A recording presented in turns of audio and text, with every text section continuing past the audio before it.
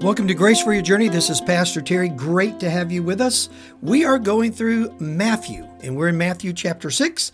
Jesus is getting ready to finish up the Sermon on the Mount, and he is in an area of his talk. He's in a section of his sermon that you have probably heard referenced at some point in your life. I mean, regardless of if you have been a believer a long time or not a very long time. And it's Matthew 6 and verse 13. It says this: "Enter by the narrow gate. For the gate is wide and the way is easy that leads to destruction, and those who enter by it are many. For the gate is narrow and the way is hard that leads to life, and those who find it are few." Now, Jesus uses the illustration here of a gate. Let's talk about that for a minute. Gates were a common reality in the ancient world because the cities of the ancient world, if they were any kind of city at all, were walled. And walled cities, and they did that for protection, for security, they had gates.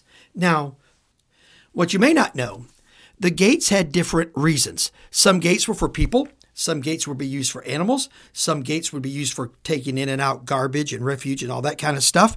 But they were different gates, so they were different sizes. Now, the king, the person who was ordering the walls to be built and the gates to be built in the walls, had the discretion to decide how big he wanted the gates to be. The gates could be really wide. The gates could be really narrow. There could be a moat. They could be protected from guard towers.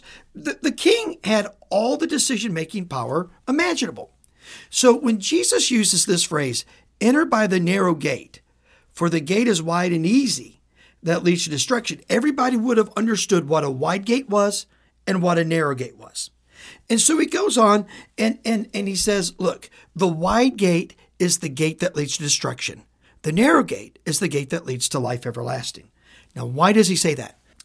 He uses the wide gate as sort of a symbol of the path we all start out on.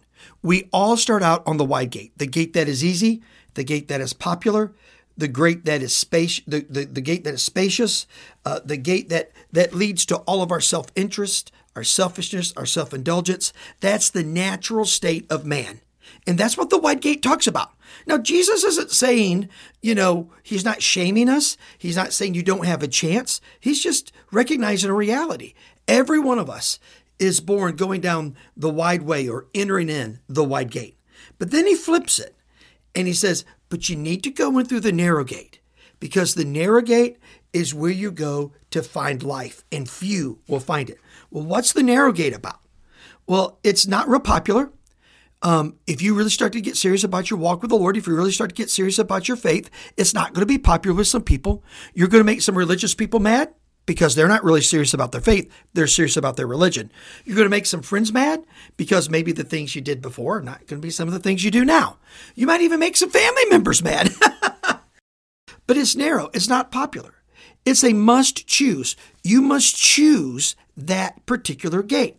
Listen to what Jesus says again. He says, for the gate is wide and easy that leads to destruction, and those who enter by it are many. For the gate is narrow, and the way is hard that leads to life, and those who find it, those who choose it, those who discover it are few. You have to choose the narrow way. It's not a natural path for you or for me. Now, the narrow gate is also defined by Scripture. If you're going to walk with the Lord, experience the peace, the joy, the fullness, the excitement, the elation, the unbelievable life and brightness and glory that the Lord wants to shine upon you as you live for Him, if you want to do that, well, it's defined by the Bible. You have to follow the Bible. It's a selfless gate and it's a generous gate. You begin to think about others and care for others more than yourself.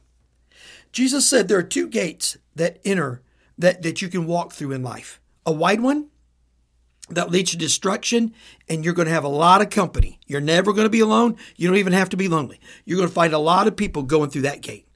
Or there's the narrow gate where you go to discover Him, and He changes your life from the inside out.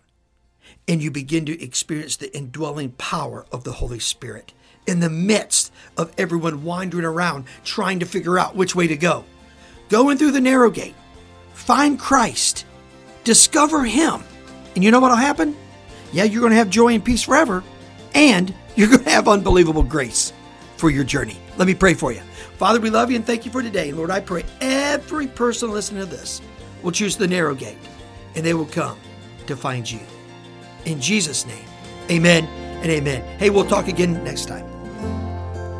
Thank you so much for listening to this edition of the Grace for Your Journey podcast. I pray that it has been a blessing and an encouragement to you. Pass it around if you think it would help somebody. And we look forward to you dropping by again for another episode of the Grace for Your Journey podcast.